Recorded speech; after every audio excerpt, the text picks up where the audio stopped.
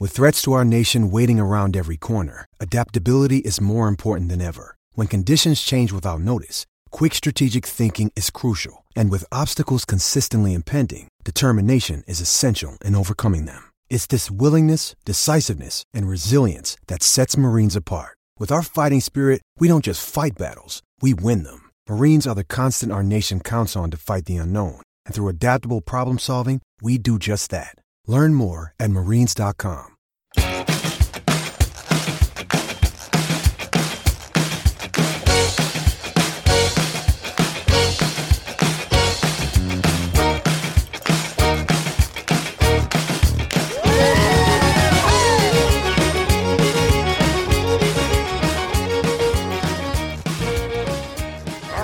Thank you once again to the Mudbugs for playing us in.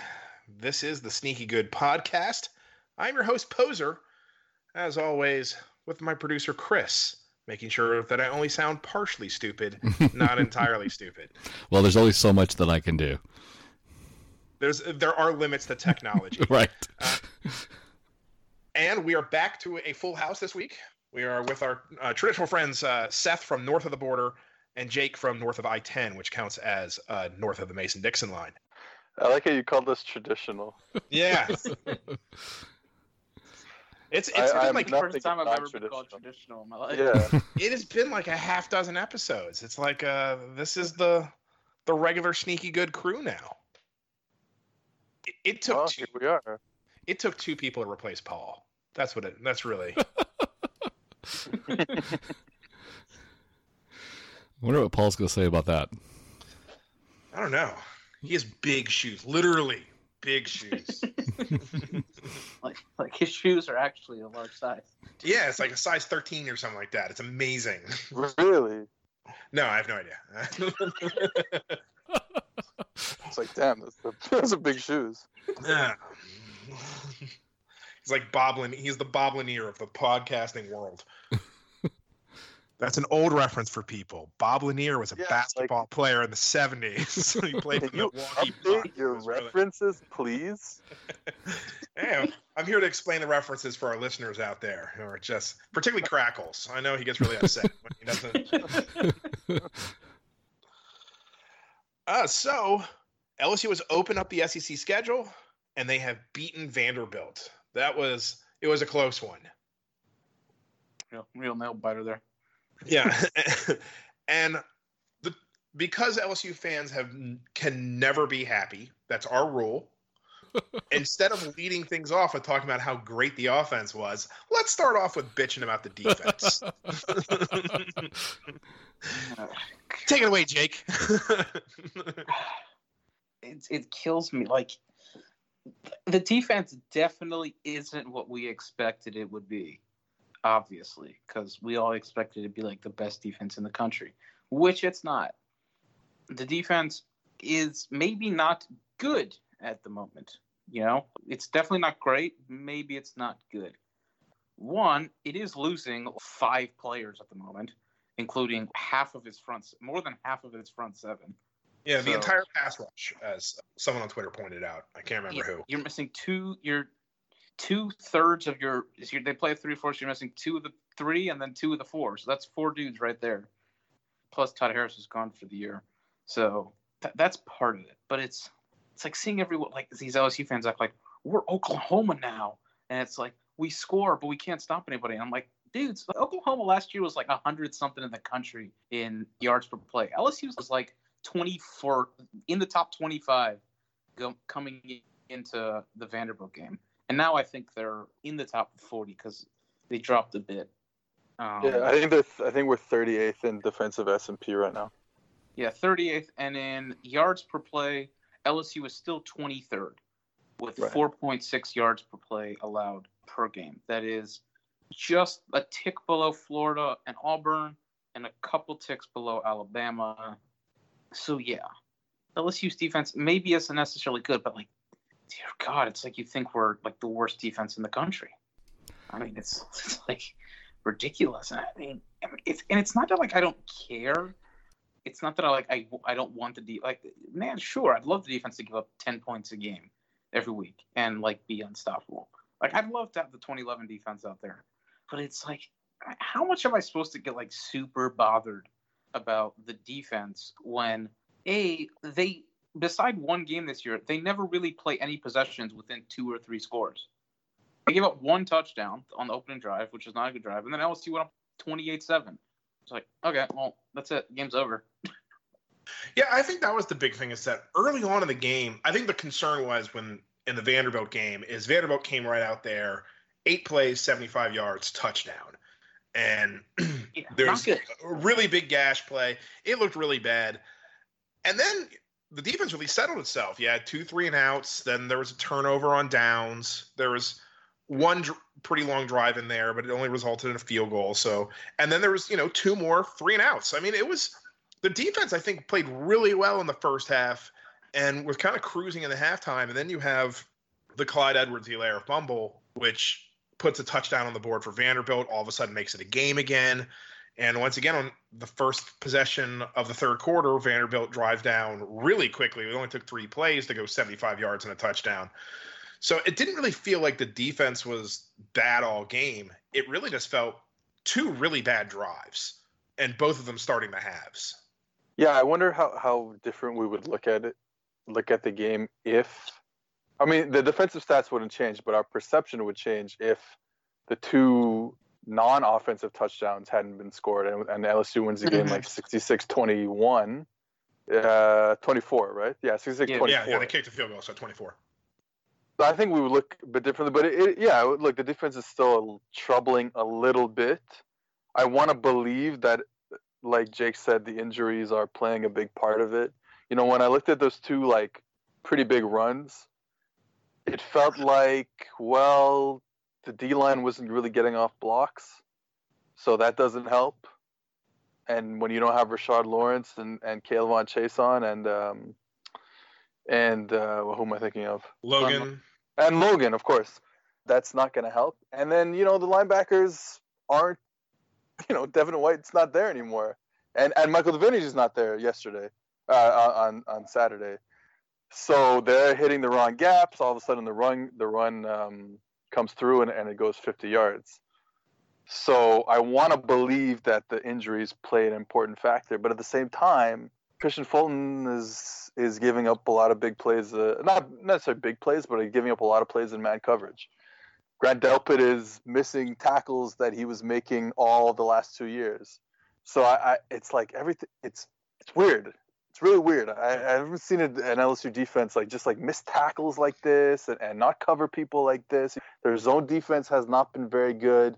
I think teams are hitting the spots they should be hitting against LSU's zone defense, but the windows are so wide that it's a little weird to see. I'd say one thing, Keyshawn Vaughn's a really good running back. He's one of the best running backs in the SEC. He's going to get his yards. 130 is probably more than you want to give up to him. But he averaged 6.5 yards a carry. That's kind of his average. So it wasn't like LSU gave up more than you would expect to this Vanderbilt team, because Vaughn's probably their best offensive player outside of Lipscomb, who was shut down by and large. But also, I think the defense, I think one of its biggest problems outside of the Texas game, it just seems like it's kind of going through the motions right now. It's hard for this defense. LSU's defense has always thrived on intensity. They need these big plays. They're the ones who go and pump up the crowd. They're the stars. And right now, they're just kind of sitting back and okay, whatever happens, happens. We're winning by 30 points. What's the big deal? It's hard to keep that intensity up when you're playing these massive blowouts. The big one really is just the tackling and, not getting in the wrong gap, whiffing on tackle, taking bad angles. I remember Kerry Vincent back-to-back plays in the flat where he could have made an easy tackle for a 0-yard gain, and he just took a bad angle and whiffed. And it seems like they're having quite a lot of those plays where they got a guy in position to stop the play, and then they miss the tackle and it goes for 5 or 6 yards, and boom, 3rd and 10 goes to 3rd and 4. And I think you're right. There's definitely been a lot of that. That's a lot easier to pick up. And the thing is that it's not that you don't get to LSU without knowing how to tackle. It's not like these dudes just don't know how to tackle. It's either they're just making uncharacteristic mistakes or there's just a lack of general intensity, and I'm not saying that that's like a good thing and it's like, oh, it's fine. Like, obviously you want that to be picked up so that when they do hit the meat of the schedule, they're kind of in that sort of groove. But so much of it just feels like it feels like it's just kind of like LSU fans like waiting for like the other foot to drop. They just have like this preconception, like this idea that the offense is definitely going to be stopped at some point, and so therefore we're screwed because the defense isn't good. And it's like, no, you don't have to like automatically assume that LSU is going to have a game where they only score 17 points and they're going to need the defense to hold the other team to 14. Like, well, I do think there's going to be a point. I do think there's going to be a point in the season where they're going to need the defense to make a stop. Yeah, obviously. And honestly, like the Texas game, if the LSU defense makes one stop in the second half at any point, that game is put away much earlier. But also, I think the Texas game kind of was its own thing. That was definitely, I keep saying this using the cycling term, the defense just cracked in that game. It was hot. They were behind the eight ball. They'd been on the field for so long. The LSU defense just, I don't want to say gave up, but they had nothing to give in the second half of that game. And it's hard to make conclusions based on that going forward. That was, I think, a one-game thing. Right, but I think what scares me is it's now – we wanted to believe it was a one-game thing against Texas, but then a very bad Northwestern State team came in and moved the ball. And then another bad Vanderbilt team came in and moved the ball. So now I want to give Aranda the benefit of the doubt because he's deserved that over, the 4 years that he's been here. I'm not going to start saying this defense is bad and Aranda doesn't know what he's doing, obviously. But at some point we have to realize that this maybe isn't, if this continues, that maybe this isn't just a good defense. Maybe it's an average defense. And maybe that's enough with how good the offense is this year. I would say we can go as far as saying it's not a great defense, but I mean, let's give the defense credit in the Vanderbilt game. They score on the opening drive. LSU scores at 7-7, and then it's punt downs. Vanderbilt only runs 11 plays. They don't get any, they don't really gain a whole lot of yardage, and the game's 28-7, and it's pretty much fundamentally over at that point. The defense, when it needed to play, it shut Vanderbilt down early, and LSU had built essentially an insurmountable lead in the first quarter. No, that basically was the case with, look, obviously, like, I don't want LSU to give up 278 yards to Northwestern State, but it's Northwestern State had, kind of two drives in the first half, and then that was it. They got completely shut down in the second half. And in the totality of the game, LSU's defense played pretty well. And so really we're looking at the Texas game where they, yes, obviously did not play well. And then you're looking at parts of this Vandy game as well, where you could say, yeah, they didn't play particularly well. And so in that case, you're looking at a game against Texas, which, hey, Texas does have a very, very good offense. That is a great Texas offense.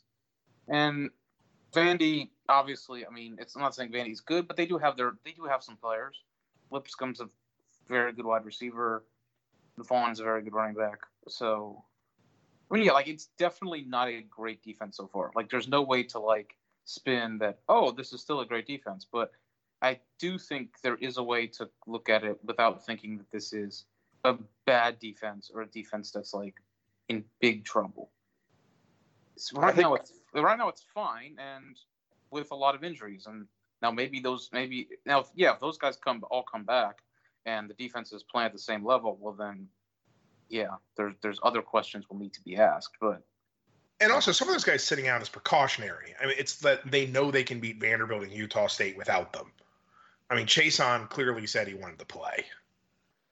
I think getting those guys back, I think we're all in agreement that getting basically 4 starters back in the front 7 is going to make a big difference. I think for me, it's like, let's say this is a defense that ends the year ranked somewhere in the 30s in whatever, metric you want to use. But the offense finishes in the top 3. Is that a formula for an SEC title? As opposed to other years where maybe it was flipped and the defense was in the top 5, but the offense was in the low 20s, 30s, where we would still lose 3 to 4 games or 2 to 3 to 4 games. So I think the reverse of that is very interesting. Yeah, I mean, I think it is. It's good enough to win. It's I think the reverse of it's also good enough to win. It's just things just haven't fallen right. And I think in a vacuum, yes. Like I think having a top 3 defense and a 30-ish offense is generally can get you to, like, you can look around college football, and I mean, like, Wisconsin's a good example. Wisconsin has won tons of games this decade, and won multiple conference championships with that kind of formula, winning with a top 5 3 defense and a top 30, kind of offense. Washington the last couple of years, has won Pac-12 titles with a top 10-ish defense and not a very good offense. I think for this LSU, like, if you're asking me, would I rather go up against Alabama with the top 3 offense in the country and a 30th ranked defense, or the reverse, I would take this, because I think that gives them a better chance to win. I think they've got a better chance of winning with having Burrow and Chase and that group of receivers and trying to hang 45 on them and hold them to 42. Because I've seen the reverse and it just hasn't worked. Yeah, I've seen the inverse just not work. I think the difference is like you don't know which one's going to work, but we've already tried one way. So if we're going to lose, let's lose a different way at least. Yeah, that too. But also I think, like, I've seen teams, like I saw like Oklahoma last year score on Alabama and not be like, that Oklahoma team didn't get stopped. They just decided for some reason to kick 2 field goals inside the 10-yard line, and they were running like a truly horrible defense, which this LSU defense is not. And like I saw Clemson last year with a freshman QB who obviously not in any ordinary freshman, who was fantastic, go up against that, coming off playing a schedule that wasn't particularly great, and still with a bunch of freaks at wide receiver, just throw the ball on Bama for the entire national championship game. And it worked. So I just think it's, like we've seen it. Like I've seen, trying to beat them. And like, at one point of time, we were able to beat them 20-17 or 9-6, but clearly we weren't anymore. That was a long time ago. Yeah, Jake. it was a long time ago. Yeah, at one point we were, but that time anymore. And also, I think you look at like Georgia the last couple of years. Georgia basically tries to outlast Alabama by like getting out in front of them and then ball controlling it and hoping they can like run and hide. And guess what? They can't run and hide. Yeah. Like, so I'd rather run with this offense where if we get up by 10 or whatever, we're just gonna put the foot on the gas and keep going. And so yeah, let's talk about the offense for a second, because LSU scored 66 points this weekend, which is a lot, and they really stopped trying to score. I don't know, midway through the third quarter. Jake was pissed. Jake was pissed at the end of the first half when they didn't try and score, and then they got the fumble return.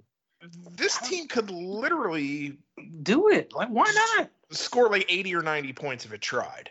Well, no, I just kind of got bothered by it because afterwards I was like, we got to play for 60 minutes. I'm like, well, dude, you just freaking gave, like, just went into the half, like well, the Advocates, Scott Rabelais, said on Twitter, how strange was that game that LSU scored 66 points and yet Zach Von Rosenberg still punted 5 times?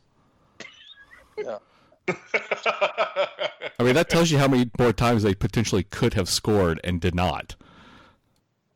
No, and it felt like most of those punts came in the second half. Like third quarter, there was one punt late midway through the third quarter and 2 punts in the fourth quarter. So LSU essentially stopped trying to score once it's had the punt return for a touchdown. After that, it was the block punt for a touchdown. After that, they put the offense up on blocks, and that was with, 7:22? And they might have took – you could argue they took Burrow out. I know they kind of wanted him to get they probably wanted him to get the record, and he did. Yeah. But, like, they were up by – like, he was in there when they were up by 28 points.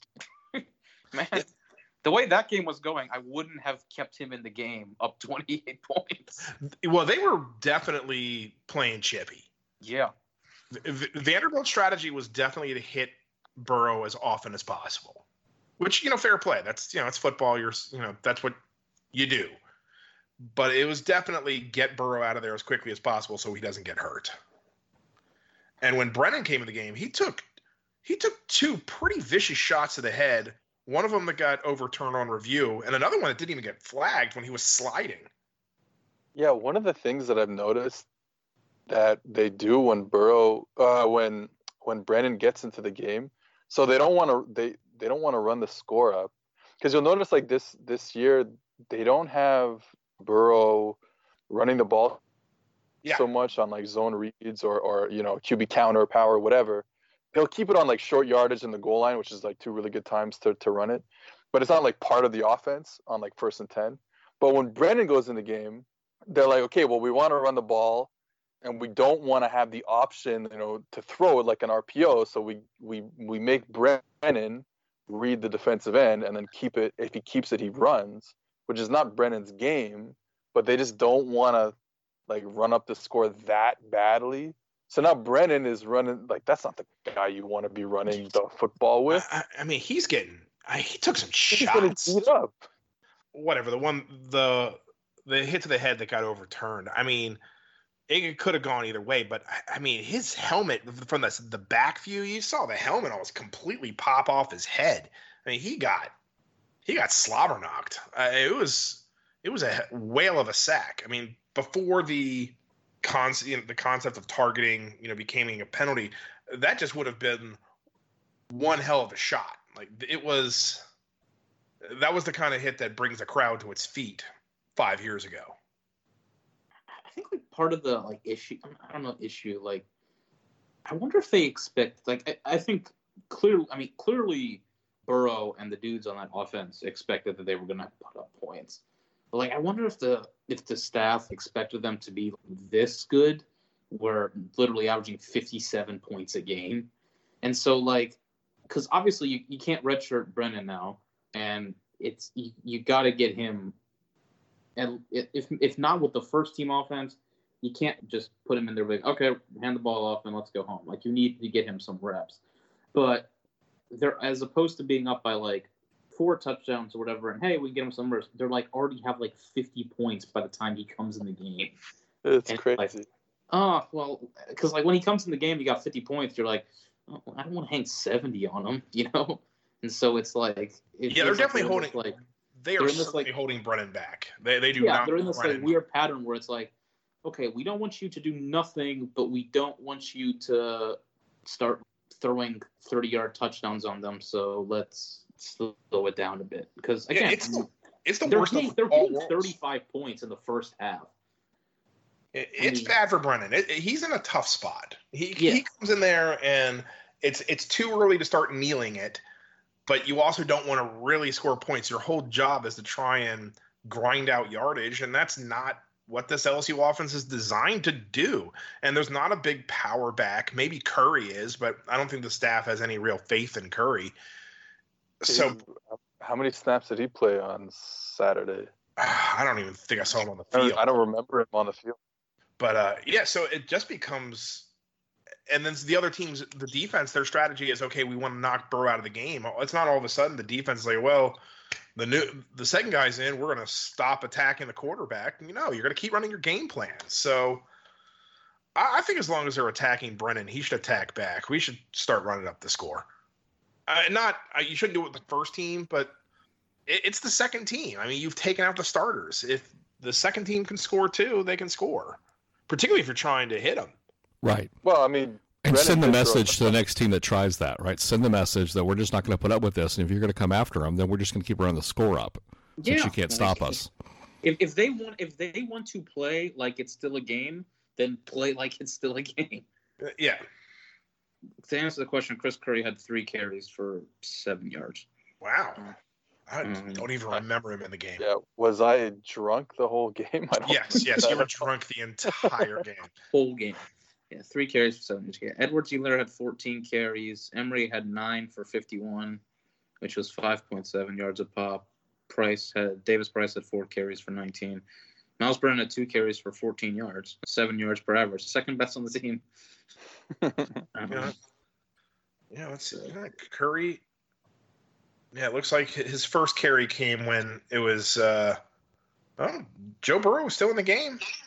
It was 59-24. He came in there and had his first carry then. God, it was still the third quarter. It was 59-24. That is so weird. It feels like the offense now is. We must have had these great receivers all throughout the years. Yes. Now I understand that these 3 might be really, really something special, and I think they are. But Doral was pretty good, and Dupree was pretty good, and I'm watching Trey Quinn play in the NFL right now. Chark for the Jaguars. Chark was very good, and that goes without saying. 3 and 14 were excellent too. Sorry, he didn't wear 14 at LSU. He wore 80 at LSU. Yeah, that's you. Okay, 3 and 80 were very, very good. But it just feels like the way they're doing it now, you can actually see how good the LSU receivers have been over the years. They're so because open. The ball is being placed in their hand. They're getting open. They're getting separation. I mean, the third Chase touchdown on the fade route, he has on a 20-yard fade route, he has the guy by 5 yards in the end zone. I just remember watching the Texas game live. It was so obvious that no one could cover Ja'Marr Chase. He was as big of a game as Burrow had. Ja'Marr Chase was LSU's best player. When you're watching it live, he is open on every play and not just a little bit. I'm talking drunk in the stands. You're like, wow, that Chase guy is pretty darn open. He's killing people. He's Wendell Davis. He's Odell Beckham. He's whoever you want to compare him to. Ja'Marr Chase might go down as the best receiver in LSU history. He is that good. He's ridiculous. I mean, they're just always they're always open on every play. That's the crazy thing is Burrow gets before with LSU so often, and I know this is not how it's supposed to be, obviously, but you look to see, maybe we can get a guy open, and it's 3 seconds after Burrow drops back, there's a wide open receiver by 10 yards, or they're open on every play, and not just those 3 guys. Even the other dudes are open, not by as much because McNabb comes in the game and he's wide open. Sullivan's open. Yeah. So I'm worried about Marshall being out and Jefferson's injury is I think one of those things that can nag on you. But I do have to say, if I could choose only one of them to not have an injury, it's Ja'Marr Chase. So as long as he's okay, I'm pretty much okay with anyone on the depth chart being the other 2 receivers. Yeah, and who do you think? I think the guy that they'll bring in is probably. I'm not saying it's good that he's hurt, but I think he's the least big threat out of the 3. He's very good in the red zone and getting he's balls in the end zone, which is obviously very valuable. But Chase is obviously, the huge threat, and then Jefferson is Burrow's. Yeah, he's in some ways his go-to target. I agree. He's the guy underneath. If we're looking at the comparison, he's the Jarvis Landry. So yeah, Marshall again. It's not good that he's hurt, but if there's one of the 3, I guess you maybe could afford a bit. It's him, but ridiculous. Burrow completed 73.5% of his passes, and that's 7% below his season average. Yeah, I was gonna say he went 73%, and his average went down. That's just gross. This offense is clicking on all cylinders. They're probably going to do the same to Utah State when it's time, and then comes Florida. And so that's the question: is how much of this is an illusion of playing the schedule that they've played so far? Texas is pretty good, but they're not. I don't think that they're too good. It's you might have one corner on your team who is good enough to match up with Ja'Marr Chase. And you might have 2 guys on your team who are good enough to match Chase and Jefferson, even though I think there might be only 1 or 2 teams on LSU's schedule. But if Marshall is there as well, your third corner is not as good as him. That's just not going to happen. And Burrow is just too accurate. I mean, it's just the ball is in the. I can't think of really. He's had like maybe one, like there. He's had incomplete passes, but there's only been like 1 or 2 or 3 throws he's made all year where it's like, oh, he missed that one. He doesn't miss. One of the things that's nice that they did by putting Jefferson in the slot this year is because in college football, teams don't necessarily match up their DBs with your receivers like you see in the NFL. They talk about it all the time. Yeah, he's going to travel with this guy, blah, blah, blah. They don't really do that. Even like Alabama doesn't really do that. Even LSU doesn't really do that. So you put Jefferson in the slot, and now you're getting a nickel or you're getting a safety that's rolled down. So there's always an advantage there for Jefferson. Chase there's just, like you were saying, there's just not a lot of number one. He'll get the number one corner on most teams because he plays the boundary receiver spot. But there just aren't any guys in the country who can cover him right now. Well, we'll find out when they play Florida. Yeah. Florida's got a great cover corner. So I think that's going to be the big test. Can he do this against Chauncey Gardner? I think it's. No, he's graduated. Henderson. Henderson's the one. C.J. Henderson's the one still there. Sorry, I got confused which one graduated. He's awesome. I mean, we're gonna have to see. Yeah, for sure. If he can live up to the hype against probably the best cover corner in the country, who's not named Derek Stingley, then he's for real. I mean, I know he's for real, but I mean, he'll be a true great if he can put away the Florida game. Auburn, the concern isn't so much the secondary; it's more the pass rush. Will Burrow be able to get the football out? Yeah, and so far that's been such a positive. Yeah, they haven't been able to run the ball very well, but the pass protection has been really excellent. Yeah, let's give credit to the offensive line. They're the ones who've been the big question mark going into the season. They have done a bang up job, and McGee got a little bit of Twitter notoriety this week for his double pancake block. Yeah, that was pretty darn sweet. They ran the ball really well on Saturday as a team. They ran for over 200 yards. I felt 34 carries. And Edwards-Helaire for the year is averaging, I think, about like 5.6 yards per carry. And that's what you want to. I think as our standards, we're so used to a Fournette or a Geis, like guys who are just truly special running backs, that we're kind of like sneering at a really good SEC running back. It's just that he's not elite. Yeah, and it just says he's the 4th most important player on the team. Yeah, we're just not used to that. On the offense. Yeah, it's weird for us to be like, hey, our running back is really good, rather than, oh my God, our running back is amazing. That doesn't make him a problem. He's been very good. Yeah, I think when Emory ran really well on Saturday as well. I think when Emory and Price, who aren't quite there yet, kind of come in the game a bit late, and so their averages aren't particularly great. It kind of drags the overall rushing numbers down. But when Edwards-Helaire is in the game, they are running it pretty darn well. Yeah, it's just like for me, it doesn't matter. Which is the nicest thing about this whole thing is it doesn't matter because they're throwing the ball for 18 yards every time Burrow drops back to pass. Yeah, really, the running game right now truly is just there to set up the play action.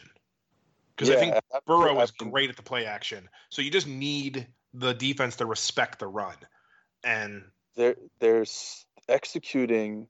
I think that's the crazy thing is that I don't see them doing so many different route concepts and variations and stuff. They're running their stuff. They're just so good at running those simple plays that they're unstoppable. Burrow is always getting to the right receiver. He's always putting it into their hands. The receivers are always getting a yard of separation. And how do you stop that? How do you stop a team that's just executing at such an elite level? Well, I hope you can't. Yeah, me too. That's really where I think right now we're looking at a truly elite offense, but we will find out. I think the Auburn, Florida, those 2 games are going to tell a lot what team we truly have. But right now, all signs point to that this is a great LSU offense. But I think those 2 games will truly set the tone for the season. And this is exactly where we want to be. yeah, there's things to quibble about. We've talked about the defense, but at the end of the day, if you were drawing up the offseason, like what did you want things to look like right now going into the bye week? This is pretty much it outside of the health of the team. And honestly, I think they're still just holding guys out as a precaution. I don't think all of the guys that are out are that hurt. I think it's that they can afford to rest them. Harris, of course, is out for the year. That's no joke. Yeah, I really was starting to like Harris as kind of a rotational guy, and I thought it looked like he was going to get a lot more reps going forward. You know, we can withstand it because we're so talented on the back end, but I'm you know, it would have been nice to see him continue kind of an upward trajectory that I thought he was going on. Now, we're not going to preview the Utah State game yet. We have to save something for, you know, our tremendous bye week program. But before we get into that, they have announced a new schedule, and LSU will be playing Utah State at 11 in the morning. So who is looking forward to getting a sunburn in Tiger Stadium? I know you guys don't have to go, but do you plan on some kegs and eggs or some morning tailgating? I liked what our culinary expert Zach had to say. He wants it to be called Mimosas with Mike. Mimosas with Mike? I like that. Do you think the SEC is taking the message and trying to give LSU an early start after the loud complaints around the conference 2 weeks ago? The Gumps won. It's hard to think otherwise. Really the only way to put it. Yeah, I mean, I think it's one of those things. It's just LSU's has not been good at advancing its own interests, and this is just the kind of thing where we would have really ripped Oliva for giving Woodward a pass because it's his first year, and this is the get to know you portion of the job. But this is definitely, hey, look, you know, everyone complains, and then look, LSU's playing a day game, mission accomplished. I don't think it matters that much. I mean, LSU is due to play a day game. We do get a ton of games at night, which has kind of been the tacit piece. We won't complain about the cross-divisional scheduling. You give us our night games. And it seems like by breaching that, we can reopen the cross-divisional thing where Bama gets to play Tennessee all the time. But at the end of the day, I don't think it's that big of a deal, other than the fact that just 11 a.m. kicks suck. But everybody thinks 11 a.m. kicks suck. Remind me of something that I think came out about, it was either 2011 or 2012 with the daytime scheduling. That's how we ended up getting LSU Alabama in 2012 as a night game, was because they wanted to stick the sun. Okay, so it was 2011. 2011 was the year we didn't have a home night game. I think that was it. Yeah, LSU didn't have a home night game, and Oliva did raise holy hell about that, and that's kind of become the compromise. It was like LSU gets its night games, but we would drop the whole complaint about Alabama getting to play Tennessee while we play Florida. So I think the response is that you bring back up cross-divisional scheduling. Wasn't there some kind of agreement at one time that, and granted this was before SEC Network, so that radically changed things, I understand. Yeah. But wasn't there a thing where once you were on CBS at 2:30, you didn't have to be on CBS at 2:30 again without having to get some kind of permission from the school? What I think you're thinking of is there is, I think, so in 2011, what happened was CBS had already aired a night game that year. Like CBS is only supposed to air like one night game a year. I got you. And like they already aired one night game, which was Alabama Florida, and so they made some deal with ESPN to like get enough to put the Alabama LSU game at night. But the other thing is that I think CBS can only schedule a certain number of teams, a team a certain number of times. That was it. That's what I'm thinking of. Yeah.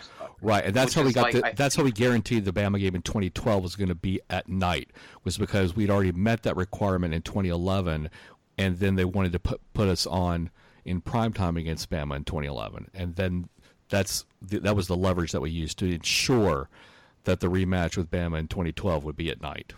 That's what I'm thinking. And then of. You also have the thing where this year the night game for CBS is part of the doubleheader, and they've already used the doubleheader for the Notre Dame Georgia game. Yeah, which I mean, that's our fault. Like all we have to do is beat Alabama once in the last Yeah. I mean, maybe I'm wrong here, but I just feel like, well, no, you're not. But honestly, I'm actually fine with playing Alabama. Yeah, I honestly think it's better for us to play them 2:30. I don't need the whole day build up of like freaking myself out over that game. Like starting at 3:30. If I can't sit down for 8 hours on that Saturday leading up to the Bama game, I don't even want to know what the LSU players are. Yeah, no, I'm with you. Exactly. Like it's terrible for me or us already. Like no, I'm thrilled with the 2:30 kick against Alabama this year, which cool. Isn't official, but I think we all see it coming. I think what more people are concerned about is it's the home schedule, which looked so great. Now you have Utah State is going to be an 11 a.m. kick. And let's face it, Utah State's not a terrible thing. They were kind of a trendy pick to be a top 25 team before the season. They lost by 3 to Wake Forest, but Utah State's not bad. They're not. Got a good win on Saturday against. Yeah, they're not. Put it like this: they're not Northwestern State. Utah State can play. So you're going to have that 11 a.m. game. We've already played Vanderbilt at 11 a.m. And now you're looking at the Auburn game, which is almost certainly going to be the Florida game, which will come first, is almost certainly going to be a 2:30 game. And then the Auburn game is looking to be likely a 2:30 kick. So now you're running through mid-September to mid-October, every one of your kickoffs to be 11 or 2:30. And I think that's where LSU fans are getting nervous. Also a feeling of, well, if they can put the Utah State game at noon or whatever, or 11 local time, and then like the Arkansas game, which is in late November, considering that Arkansas is likely going to be horrible, that's a SEC cupcake week. So maybe LSU will get that one at night, but it's possible. Like the last time LSU played a home game before at night was against Arkansas. And then if LSU is potentially undefeated by the time they get to A&M, there is a chance they get stuck at 2:30 for that one if they're playing to complete an undefeated. So is that the Thanksgiving game because it's in College Station this year? No, it's in. This year it's Friday. The Thanksgiving thing's over anyway. You're right. All Saturdays, but and this year's a Tigers Day. There's an off chance that, or maybe decent chance, LSU only gets like one night game the rest of the year, and none of them, and only one conference game. So that's I guess what the upsetting thing is. Yeah. Because, I know some people are like hoping that maybe if we like throw the bone and put this Utah State game, they'd return the favor for us, and it's like, man, that LSU Florida game is gonna be at CBS at 3:30. Yeah, almost certain. The Auburn game, the SEC schedule that week, the second best game is Mississippi State, Texas A&M. So, that's gonna be. It's not happening. And so that's 3 October home games, which was really looking like the meat of the schedule, and getting no night games out of that, which is. Really LSU's thing is night games. So this was the sure night game, and it's probably, I don't know. You might see the Auburn game get moved tonight, but it's hard to see it. It's so really the only night game will be on the road. LSU Mississippi State will almost certainly be at night, but that's at Mississippi State, so it's not a home game. So that doesn't really. Well, and that one is what's the schedule? Because I don't know if the schedule is necessarily super stacked that week. Well, they're not going to give LSU 4 CBS games. No, yeah, I don't. They'll put the Alabama's sacrificial lamb Tennessee on that week, but like even that week is not stacked with kind of big games. I don't know. It feels like Alabama's had 4 weeks in a row at CBS at some point. So Alabama's played 5 or 4, I think, of CBS games at 2:30 in a year. And so LSU will probably be playing, if we count the 2 plus. Yeah, if the Florida, Auburn, and Alabama games, that put them at 3, so that would leave open maybe one more the last 2 weeks. I doubt the Arkansas game probably wouldn't be, but. I think the Arkansas game will get played at night just because. It's the Arkansas game played here. Yeah, though the schedule is super bad that week. Like if LSU is the last undefeated SEC West team, it could just be kind of, oh, they got A&M Georgia. Never mind, they'll put that game on at CBS. So yeah, the Arkansas game will be at night, I suppose. But yeah, not fun. I don't know. To me, it's like if the Big Ten can basically go to TV networks and say, we don't want to play any night games in November because it's too cold, the SEC can go to other networks and be, hey, we don't want to play any day games in September and October because it's hot. Like, well, the thing is, the October, it's no longer hot. It's not really an issue. I mean, it'll be hot, but it's hot here in Texas. Yeah, but October games, yeah, it's really hot right now. But as a general rule, October, it's no longer about the weather. LSU wants to play at night because we play at night. That's just kind of our thing. We've been playing night games since 1931. You guys should have built lights. And so it's not to have 3 home games in October and not get a night game would be really disappointing just from a fan standpoint. And it's not a player safety thing. It's not a fan safety thing because the temperature will probably be fairly moderate and mild. I mean, one of the games might be really hot, but by and large, it has really nothing to do with weather. It's just October, and we'd like to play the games at night, and with the Utah State game moving, I don't see it happening. It's probably not. Now, on the list of big deals, not that huge. We're talking about it because it just happened today, and what else are you going to talk about? We have a bye week, but it's really not. It is not a mountain. It is definitely a molehill. Oh no, I guess it depends on your investment and your love of history of the game, especially at LSU, because the great Todd Polich shared on Twitter today that dating back to 1960, LSU has never had a non-conference game scheduled for a morning kickoff in Tiger Stadium. And he says it's very possible it has never happened. The only one that tends to get noticed is the 2008 game against Appalachian State. It got moved from a 4 p.m. kick up to 10 a.m., but that was because that game was being played the day before Hurricane Gustav made landfall. So yeah, it's basically never happened that we've had a non-conference game kickoff before lunch. Yeah, no, before TV, LSU... I mean, look, this is how committed LSU is to night games. When LSU played Florida State in the 80s, ABC offered to televise the game if we could move it to day, and LSU said no. And LSU, the game where they beat Florida in 1982 and threw the oranges on the field, was not televised because LSU told the TV networks to go take a hike because LSU plays Saturday night in Tiger Stadium. But we are not the same program as we were in the early 80s. The next time LSU tells the TV network to take a hike, it'll be the first time probably since 1982. Yeah, I don't think you're allowed to do that anymore. There's also many more networks to be on than there were in 1982. Oh, no, yeah, exactly. Back then, you weren't on TV. When they said this game's not televised, it was not televised. Maybe on Tiger Vision. No, I think this predates Tiger Vision. Yeah, it had to be. Yeah, I think does it? 1982, right I think did. Line. Yeah, but right on the line. Late 80s, it definitely would have been on Tiger Vision. Oh, God, Tiger Vision. I miss you. I mean, I'm cool with playing more day games if, as we've talked about, Alabama's not going to play Tennessee. Cool, man. If y'all are this mad that we get to play games at night and you are stuck playing games in the day, cool. I will make the we'll make the sacrifice.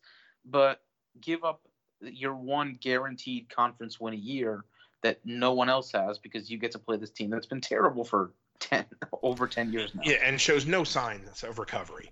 Yeah, we're going on 6 or 7 years now of Alabama fans saying it's going to turn around at some point to justify playing Tennessee every year. We're beyond a little dip now. It's becoming permanent.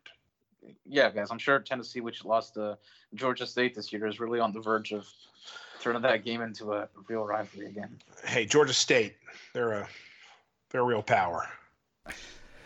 What's the pushback on divisional realignment to allow Alabama to play Tennessee every year by moving Alabama and Auburn into the SEC East because geographically speaking, it makes a lot more sense for Missouri to be in the SEC West. And you could also make that argument that geographically it makes just as much sense for Vanderbilt to be in the SEC West as it does for Alabama, and more sense than it does for Auburn to be in the West. That way you've got that. They'd be too imbalanced with Georgia and Florida. Yeah. Or do you move Kentucky? I mean, instead of...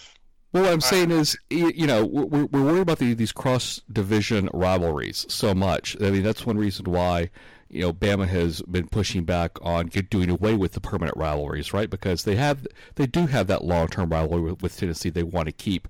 And I think it goes a little bit beyond the fact that Tennessee has just been really bad, this time, right? They definitely want to keep it. And I'm okay with that, right? That's part of what makes college football great are these long-term rivalries. So why can't we just do that? Why? What's going on within the SEC that would prevent that from happening? I don't know. They brought up the point of imbalanced rivalries, but Atlanta every year. But look, the Big Ten did the same thing. They decided all of their major powers are in one division now, a much weaker division of the Big Ten West. Yeah, that's true. Because they put Penn State, Michigan, Ohio State all in the same division, and if you look at the SEC. We can talk about imbalanced divisions, but aren't they imbalanced now? I mean, I guess you have Georgia and Florida. To a degree, they are. Yeah, sure. Yeah. To put Georgia, Florida, Alabama, and Auburn, and then leave pretty much LSU, Arkansas, Texas A&M, Missouri. I mean, that's a bit we're looking at all the teams who have won SEC championships like this century in the same division, except for LSU. Or do you go north-south? Oh, that's interesting. Yeah, I don't know how that would look. I mean, it would be like Missouri, well, it depends Tennessee, it depends on where you draw the line too, because then you might still have the same problem where Alabama and Auburn end up in the South. Separate. Well, you go Missouri, Tennessee, Vanderbilt, Kentucky, or obviously the four northernmost schools. Yeah. Then on top of that, what if you threw in Alabama to go with Tennessee? Because they're the more northern Tennessee, the more northern Alabama school. And then, this is where you get into trouble. Like, who are your other two schools? Right. Arkansas? Yeah, Arkansas would be the sixth. And then, I don't know. Georgia? South Carolina. Yeah, probably South Carolina. There you go, South Carolina, because then that solves that problem. So then Auburn, Georgia, they would be division rivals every year, and there you go. There's your problem solved. Just go north-south instead. Auburn and Alabama wouldn't play every year because they've been separate divisions now. But as we've always heard, Alabama and Auburn aren't really rivals. That's they say Tennessee is their main rival, so. And Auburn claims Georgia is theirs, so. No, but then again, now you'd have the much tougher South because you'd have LSU, Georgia, Florida.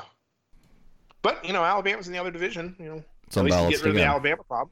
But Well, no, I think the easier way to do it, but this again, Bama nixes this because of, which is where my point would be in, like, basically move Auburn to the east, and so you keep Auburn, Georgia. Bama's cross division can be Auburn. Yes. And then, you lose Alabama, Tennessee, but it's like, look. We lost Auburn, Florida. Yeah, you're keeping your most competitive rival, which, yes, I understand that you say, blah, blah, blah, you don't care about it, whatever. But it's the one that pretty much everyone in the country thinks is your main rival anyway. And then Auburn keeps their two big rivals. And you move Missouri to the west. Yeah. I mean, I think that's the big thing. Is you move Missouri to the west and move Auburn to the east. That is actually the most logical. Yes. That's the way to do it. Well, what if they did the whole pod thing and there was no divisions anymore and you had the three locked in games a year and then everything else rotated? I think you'd have a problem trying to figure out who the locked-in three are. Well, I was going to ask you guys, look at it from LSU's standpoint. Right? This is where you say, if you're making the division from scratch, you would probably put LSU in what I would call the Big the Big 12 part, Virginia, where it would be A&M, Arkansas, Missouri, and you'd throw LSU in that group. That'd be their foursome. But LSU wants to play with the two Mississippi schools. We'd want it to be Ole Miss, Mississippi State, LSU, A&M. And I don't think A&M would want that because they want to play they'd probably want to keep playing Arkansas and Missouri. It just doesn't. I don't think A&M care about playing. I don't think they care about that either. But if you look at Arkansas, they would want to. And also, what you really do is you need to add 2 schools to get the 16 to make the pods work. Clemson. Yeah, just destroy the ACC. They're not going to do that though because the TV markets. They're never going to do that. They're never going to bring Clemson in. I don't think. And Clemson would never. There would be no reason for them to. Right. What incentive does Clemson had to come in? They're getting to the championship playoff no matter what. So. Look. No, I mean, actually, they're never going to radically change it. They're going to do East-West or North-South or whatever. The thing to do is either A, like as I said, move Auburn and then switch Missouri because that's the best thing for everybody. Yes, maybe it's not great for Alabama specifically, but it's the best for everybody. And it helps everybody out. Auburn would get to play Florida every year, which is one of their traditional rivals, which they lost in the. Auburn gets all of their traditional rivals. It's better for balance. Auburn still plays Alabama, or go to 9 conference games, which it's logical. It's also logical, which I think they probably might do at some point, but they need to go to 9. But with 9, the only problem you have is the Florida-Georgia game is always a neutral site game, and it screws up the home-away balance. But they can work around that. That's not an impossible problem. So, you could sell the Iron Bowl as something really even more special now, right? Since it would be happening every single year. I mean, you could do it as the cross regional, as the crossover game. Well, no, because they'd have Tennessee still. Emma would still have Tennessee. No, they would drop Tennessee. You got to force them to drop Tennessee. That's ridiculous. Yeah. That's, I think, the source of everything. Alabama trying to cling to the Tennessee game because Tennessee is terrible. Okay, you were able to pull this off for a decade. It's time to move on. Again, it's like, okay, if this is like a big deal to you and you want to keep it because of tradition, all right. Well, LSU's tradition is night games. Like just because it's different doesn't mean it's any less a thing. All right, LSU doesn't have rivalries necessarily in the same way that some other SEC schools do. Not they don't have rivals, but they don't have a super famous rivalry like Georgia, Florida, or Alabama, Auburn. Okay, well, this is LSU's tradition. It's night games. So, do I want you to play? Do I want Alabama fans to die of heat stroke? Only a little, but yes, I wish the SEC would just fix this thing, easily and just be like, oh, we're not playing games in the day. Sorry, ESPN or whatever. Just throw us all at night. Yeah, we'll do. Or it's like, hey, we'll do the CBS game. I'm okay with the 2:30 kick. Yeah, 2:30s are fine. It'll by the time the game is ending, it's cooling down. Yes, I don't want LSU to play day games, but it's fine. I can live with it if you're going to be flexible too. But don't go. Actually, this is because of heat stroke or whatever, and then as you were saying on Twitter, start only mentioning LSU playing games at night. Yeah. And then whenever LSU fans mention, well, hey, this is our tradition. Why don't if you get rid of yours, be like, no, that's not happening. Like, at least be honest, guys. Yeah. Before there was night game, before there was TV, y'all played during the day. Just saying. Yeah. Did you not care about heat stroke in 1950? Probably not. But if you didn't have Gatorade then. Yeah. If you really don't like playing games in the day, well, then you should have started playing night games 100 years ago. But you didn't. Yeah. So this week, not a whole lot of big games. Not even nationally. You have Nebraska is hosting game day, and that's just sad.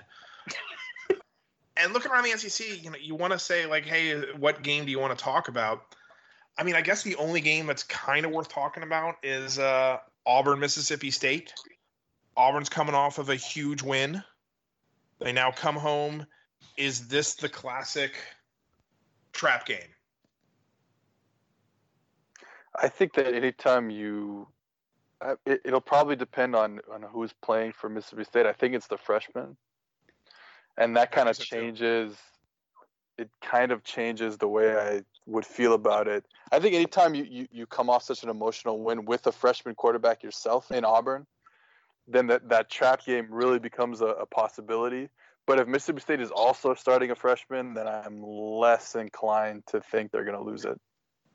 I think with Auburn, it's they do a couple of things really, really great. They play fantastic defense, and they run the ball really, really well too. But it's not that he's terrible. Like, it's not that he's hurting them to like the point where they're losing games, but he's not good.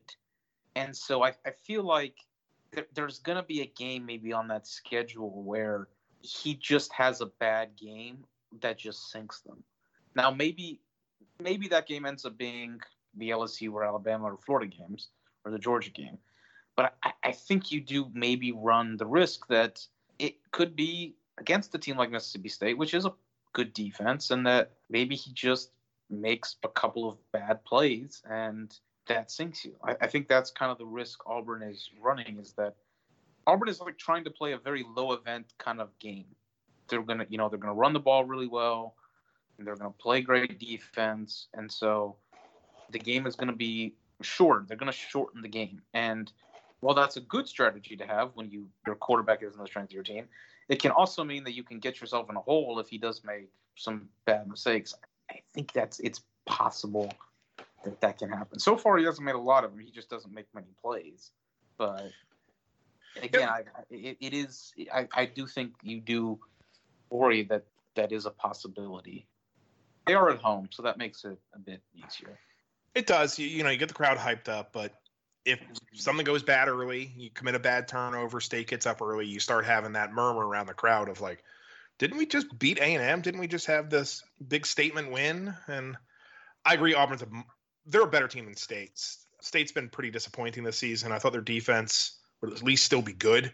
And it's been, as much as we're complaining about our defense, State's really had problems on defense. And this is definitely a game where State's just got to show you something. I don't think they're hurt. I don't think they're hurt at quarterback. Like it's set up to be a trap game, but I'm not sure State can take advantage of it. I think it's the problem. I agree. Like, I don't think they're as hurt at quarterback. I don't know. The other guy, the Stevens, I don't know. He didn't show a lot. I'm not saying the freshman they're starting now is great. He played okay on Saturday against Kentucky, but I don't know if he's that much worse than the Penn State transfer they had, who I don't know, just felt like I get why Moorhead brought him in, but I don't know. He never really his numbers looked good, but he beat up on Louisiana and Southern Miss. Against Kansas State, he took 2 picks and was 7 of 15. So, and then he got hurt. In the one tough game, he looked terrible. So yeah, it's time to just move the page and see what you have. Yeah, in the freshman. Yeah, so I think that's fine. And they do run, and he's a good runner, which again I'm not as entirely sure what Joe Moorhead wants, because he never really seemed like he knew what to do with Nick Fitzgerald, who was like a running back basically playing quarterback. And this kid isn't as bad as Nick Fitzgerald, but he's running for 223 yards and 30 carries so far, which is quite good. And they have Kylan Hill, who is arguably the best running back in the SEC. So. And while I don't really want to talk much about the A&M Arkansas game, we can at least talk about that. We are all right that A&M was grossly overrated in the preseason. Anybody want to take a victory lap on that so far? Always. They're not a bad team. They're not a bad team. They could have. They were down pretty big to Auburn. They scored some. They're not bad. Scoreboard, but this whole hype thing of like how they were going to be this sleeper team to compete for the title. They were replacing so much production. I just did not see it, and Auburn just beat them up. Auburn was just. It wasn't really that close to the game. It was not close. It's not that they're not bad. They're not a bad team. They're just not good. Like I was on board with the idea that they could be a good team that plays a terrible schedule and therefore goes 7-5, but actually be a 9-3 team and 7-5. But I don't think they're a 9-3 team right now. I think they're probably a 7-5 team.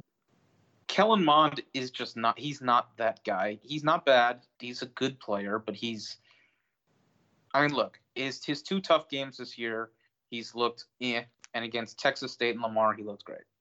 He kind of is what he is. It's sort of like the knock we had on Philippe Franks. It's that he beats up on, he beats up on the cupcakes. He bullies them, and now Florida has kind of backed into a really good quarterback so far. God, what's his name? But he was awesome. Trask. He was great looking in his 2 outings so far. I mean, I know it was Tennessee, but he destroyed them. And the other thing with A&M is, I know old Jim Bob Fisher thinks that the spread is for wussies, but trying to run like the Travion Williams offense without Travion Williams, shockingly, is not working well. Yeah, he was good. He was really good. Yeah, it's like, Jimbo Fisher's offense which is we're going to run under center pretty much all the time. And we're going to run the ball to set up the path. Like, you know what the offense is. Like, yeah, that offense works when you've got a dude who you can give the ball to 30 times a game and can still average like 5 yards a carry. But it would sort of like be LSU trying to run their offense, a Leonard Fournette-based offense with Leonard Fournette having graduated. Yeah, pretty much. Also, part of the problem is they've got the optimization. Their second leading rusher in terms of carries averages 7.5 yards per attempt, and their leading rusher in terms of carries averages 3.9. But part of that is because a bad use of resources. Well, it's also because the guy who gets the less carries is averaging more because he's in situations where he can gain more yards. He busts one big run. It's only a difference of which actually now that he also beat up on Texas State Lamar. Yeah. So I don't know. Like all of A&M's numbers basically is they beat up on Texas State Lamar and then they play Clemson and Auburn and look crummy. Yeah, and I gave him credit, against Clemson because Clemson's good. I'm not going to write a team off because you got beat up by Clemson, but they got beat up by Auburn. I think Auburn's a really good team, but Auburn's not a national title contender. Or if they are, I've completely misjudged everything. Yeah, you never know because whenever people write Auburn off, that's when they go 13-0. So maybe they are a national title contender. I know that A&M Arkansas game is always close. God, if it's close, that game has been in the last 5 years has went to OT 3 times and has been cited by a touchdown 4 times. Jeez, Arkansas is bad. And now Arkansas doesn't win any of those games. And Arkansas they're horrific. They're bad. It's not been a good road for Diet Gus Malzahn. I want to believe in Chad Morris. I liked what he did at SMU, but right now, let's just at least say their process is taking some time. But this is going to be a rough year for Arkansas. They're not good. I mean, they feasibly could go 0-8 in the SEC again. Yeah. Which I'm pretty sure hasn't happened since like Vandy in the 90s went 0-8 back-to-back once. I like Chad Morris too, but it's like, man, should you really get an SEC job after going 14-22? I mean, I know SMU was bad when he took over, and they were good the year he left, but it's like. And SMU, they look really good this year. They beat TCU this weekend. They won the Iron Skillet. They can make some cornbread. Is that what it's made for? Yeah, an iron skillet. Well, I'm just saying in general, yes, you should make cornbread in your iron skillet or fried chicken. Obviously, no one here cooks. I mean, come on, guys. I mean, geez. Every day I'm going to go do it right now. Like, the iron skillet, that's important stuff around the household, right? Get a seasoned iron skillet. Don't wash it, They're northern boys. What do you expect? Yeah, what are you going to do? I'm talking to a Canadian. And with that, we will go to the question bag. Okay, so Fearless Leader 7 had, his question spanned 2 tweets, but basically we covered all this already talking about the offense versus the defense, so we're just going to skip that one. Okay. Our friend Vinny Bartles wants to know, I have friends who chose to watch Jags Titans over Tulane Houston on Thursday. Can they be saved, or am I just better off not associating with such people? Well, they can't be saved. That's for sure. I mean, if you had the choice and you watched a dull NFL game while that Houston game was going on, I got nothing for you. You can still be friends with them. Look, you can be friends with people who have terrible taste in things. You know, Wouldn't recommend it. Yeah, but you shouldn't. Yeah, you shouldn't watch football with them ever. Yeah, that is a terrible decision. This is the basic rule of football. Bad college football is enjoyable as hell. Bad NFL, just incredibly boring. Jags Titans. Yeah, it was. I don't get ESPN, okay, because I live in a different country, so I had no choice but to watch Jag Titans, and it was worse than you can imagine. Well, Houston Tulane was great the whole way through, and yay for Justin McMillan too. Yeah, and also Justin McMillan, definitely a fan here. He went to Cedar Hill High School, and a couple years at LSU. I've been on the Justin McMillan train for a long time, and I'm glad good things are happening for him. And that game-winning touchdown was spectacular. All right, Jay Mefford wants to know, at what point do we start panicking about all the injuries, particularly on defense? If they're still injured by Florida? Yeah. Yeah. I do think some of it's precautionary. I do think they're holding some guys out. Harris obviously out for the season. Marshall, his surgery. Divinity, I don't know how long he's going to be out. And I think Logan is the one that's also fairly severe. But I think Lawrence and Chason are certainly going to be back. So I think Florida is the good belt. It is the game you should look at. If they're not playing by the Florida game, start to worry. Yeah. Okay, I have a follow-up question of my own to that. At what point do we hoist Poser on a petard for all of his preseason good injury luck comments? We're getting close. We're due. I was telling you. My God, how many years in a row are we going to have this? Did we build Tiger Stadium on an ancient Indian burial ground or something? Well, potentially. Not that LSU's is not bad. But Maryland just had their 8th player in the last 8 years go down to an ACL injury, and something in the water. And has had multiple seasons where they were playing either a walk-on quarterback or a linebacker quarterback. The linebacker was my favorite. I was a big fan of that. The linebacker one was bad, but at least it's once in a lifetime. And then 4 years later, they're playing the 5th string guy. And it's really doing this again. Yeah, but Maryland's at the point where they're just having random dudes go down to ACL injuries every year, and it's it could be worse. So. I will say we haven't lost. This is a big knock. No, we lost Chason. But if you look at previous year's injuries, it's always been LSU has lost its best player, and that's been a killer. This year, this is the big knock on. I won't even say it, but we haven't lost the people that. Stop now. Truly terrifying. Yeah, because I got really nervous, I think, in the second quarter on Saturday. Yeah, there were some moments at the when Vanderbilt he limped game. Off the field. Yeah, there were some Vanderbilt moments. I was like, oh, my God. That's it. That's the season.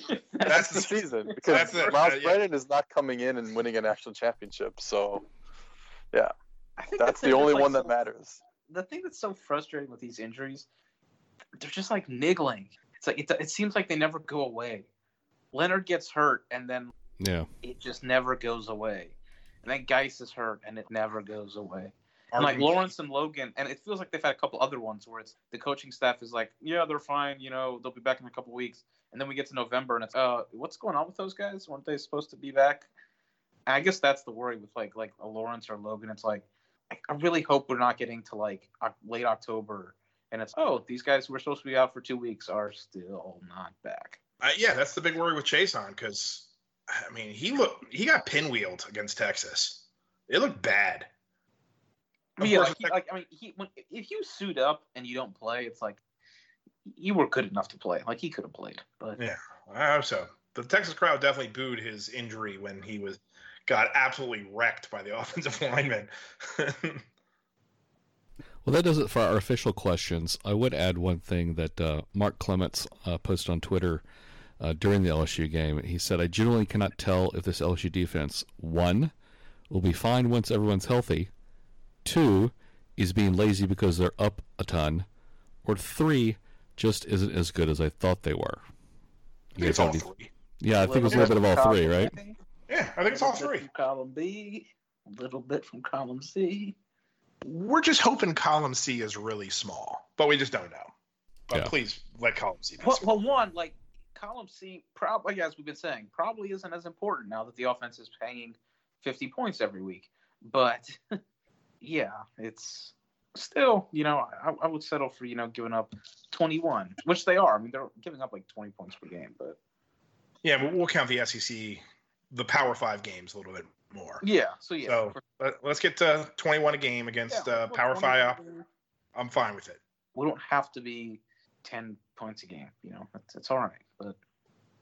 And yes, please get healthy. And that's how you win the bye. And that's how you win the bye week. Get healthy. Any comments on the game getting dumped off early? Ugh.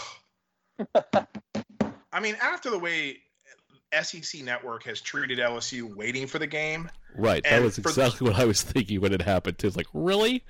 Particularly the Arkansas game where they went to, like, post-game. Yes. And we're having guys, like, talk while LSU is literally scoring a touchdown, and they're doing post-game review of Arkansas versus a school. I can't even remember who it was. The coach is doing a handshake while LSU is scoring a touchdown. I mean, I don't need to see this. I mean, after they did us dirty 2 weeks in a row, the Vanderbilt game, we don't get to see the end of our game. Oh my God, I blew a gasket. And then I went on to I have ESPN Plus, so I went to go to the ESPN. No, you couldn't get it. You couldn't access it on ESPN Plus. It was just gone. They moved it to ESPN News, which, okay, if it's on another ESPN station, you would think that it would still be on ESPN Plus. No, it wasn't. That's weird. Yeah. I think the best take on that whole thing was from LSU Jesus. He said, Jesus would never take you off the air and put you on ESPN News. You're prime time in his book. In fairness to them, that game went like 7 hours long. Yeah, it was like all these games are ending. Like all the new games are ending, and LSU's in the middle of the third quarter. And they wanted to get out of that game at halftime. Oh yeah, for sure. You could hear the announcers talking. They're like, "When's Burrow coming out of the game?" I'm like, "It's halftime." So I understand why they did it, but particularly after they screwed us 2 weeks prior. And look, and this is the advantage of LSU having an 11 a.m. kick against Utah State. Get in, we'll be able to watch the entire game, and it won't get taken off the air. You will actually be able to see the entire game. First time all season, except for the Texas game. We'll see.